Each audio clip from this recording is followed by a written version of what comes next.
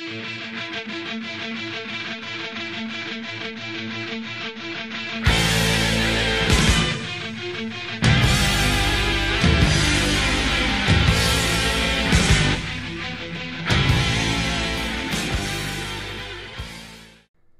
și bine ați venit la limba germană cu Gerhard.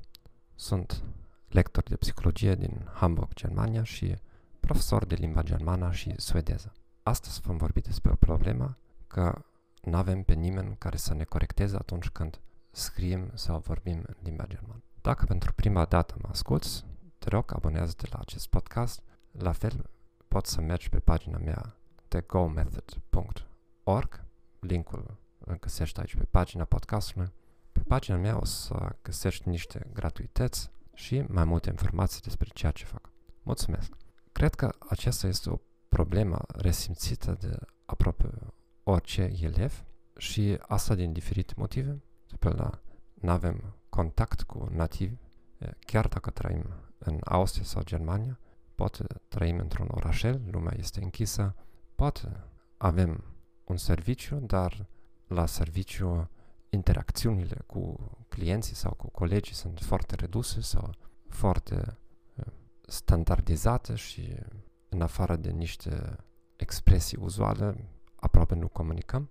Și aici apare o credință obținută la școală sau în familie și anume că dacă noi la începutul învățăturii comitem greșeli necorectate, neobservate, atunci niciodată nu vom putea vorbi corect. Eu cred că majoritatea elevilor împărtășește această opinie. De aceea, când se duc la un curs de limbi, prima preocupare este că profesorul să corecteze fiecare cuvânt, fiecare sunet produs, astfel încât să fie exclusă probabilitatea de eșec. Și când este vorba de client, se spune vânzătorul n-are voie să-l contrazică direct pe client. Și la fel, profesorul n-are voie să-l contrazică direct pe client. Trebuie să spui că aveți dreptate sau trebuie să faci asta indirect. Dar fiindcă acesta este un podcast educațional și direct nu vă vin și direct nu sunteți elevii mei, vă spun opinia mea fără ocolișuri, fiindcă sunt din Germania de Nord și suntem destul direct. Această atitudine sau opinie este falsă și putem să verificăm asta chiar într-un minut. Chiar dacă oameni foarte influenți ne-au spus asta sau oameni care dețineau putere să ne pedepsească, să ne dea note bune și așa mai departe, asta nu înseamnă că neapărat tot ce ne-au spus persoane de autoritate este corect în orice domeniu al vieții. Ne doare asta, așa este. Și dovadă o să vă dau imediat. Probabil, dacă nu sunteți prea autocritic, considerați că la moment vorbiți deja limba română corectă. Desigur, poate uneori noi comitem greșeli, asta fiecare face, dar majoritatea dintre noi consideră că vorbește bine limba română sau limba maternă. Adică, suntem de acord că procesul de învățare a limbii române a fost soldat cu succes. Primul pas.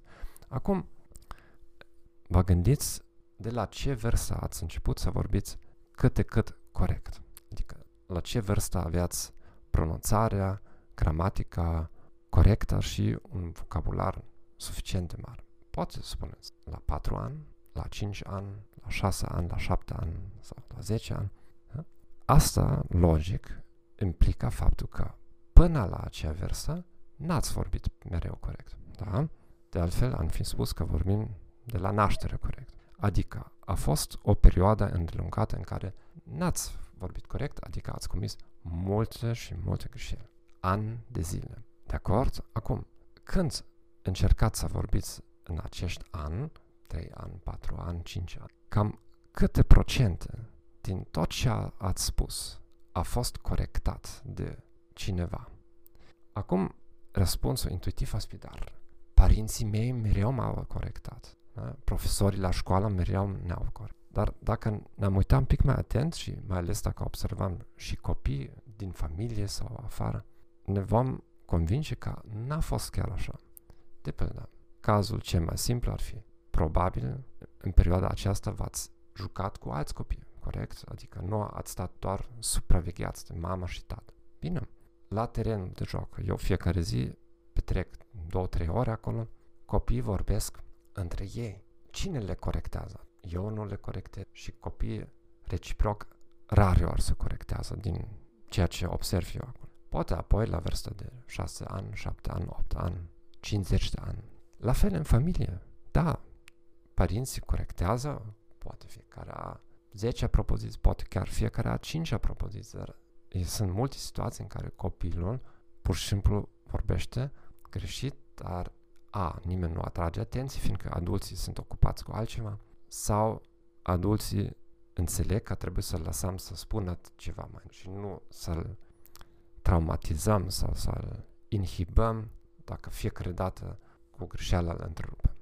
De aceea, foarte probabil, am fost corectați, poate 5% sau 10%, dar chiar dacă ar fi fost 50%, ce cred că absolut imposibil, înseamnă că minim 50% din greșelile noastre au trecut neobservate și n-au fost corectate. Și acum, totuși vorbim corect română. Înseamnă că propoziția, opinia că dacă nu corectăm fiecare propoziție, nu fiecare greșeală, atunci niciodată nu vom putea vorbi corect, este demonstrat falsă. Dacă nu sunteți de acord, ascultați încă o dată și îmi scrieți mie unde am greșit aici. Acum, dacă noi am acceptat asta are mai multe consecințe. Noi ne putem relaxa un pic. Nu trebuie să fim în panic permanentă că am scăpat poate o greșeală și ca și cum am înghițit, nu știu, și o substanță otrăvitoare. Nu. Dacă am reușit în română, o să reușim și în altele. Dar asta ne conduce la alte întrebări. Adică ce am făcut noi în limba română astfel încât să învățăm să vorbim corect, chiar dacă n-am fost corectați la fiecare pas. Și asta este ceea ce vă sugerez și pentru limba germană. Adică nu contează de câte ori cineva vă corectează pe zi, dar contează la câte multe greșeli sunteți în stare să lucrați într-o singură zi sau într-o săptămână.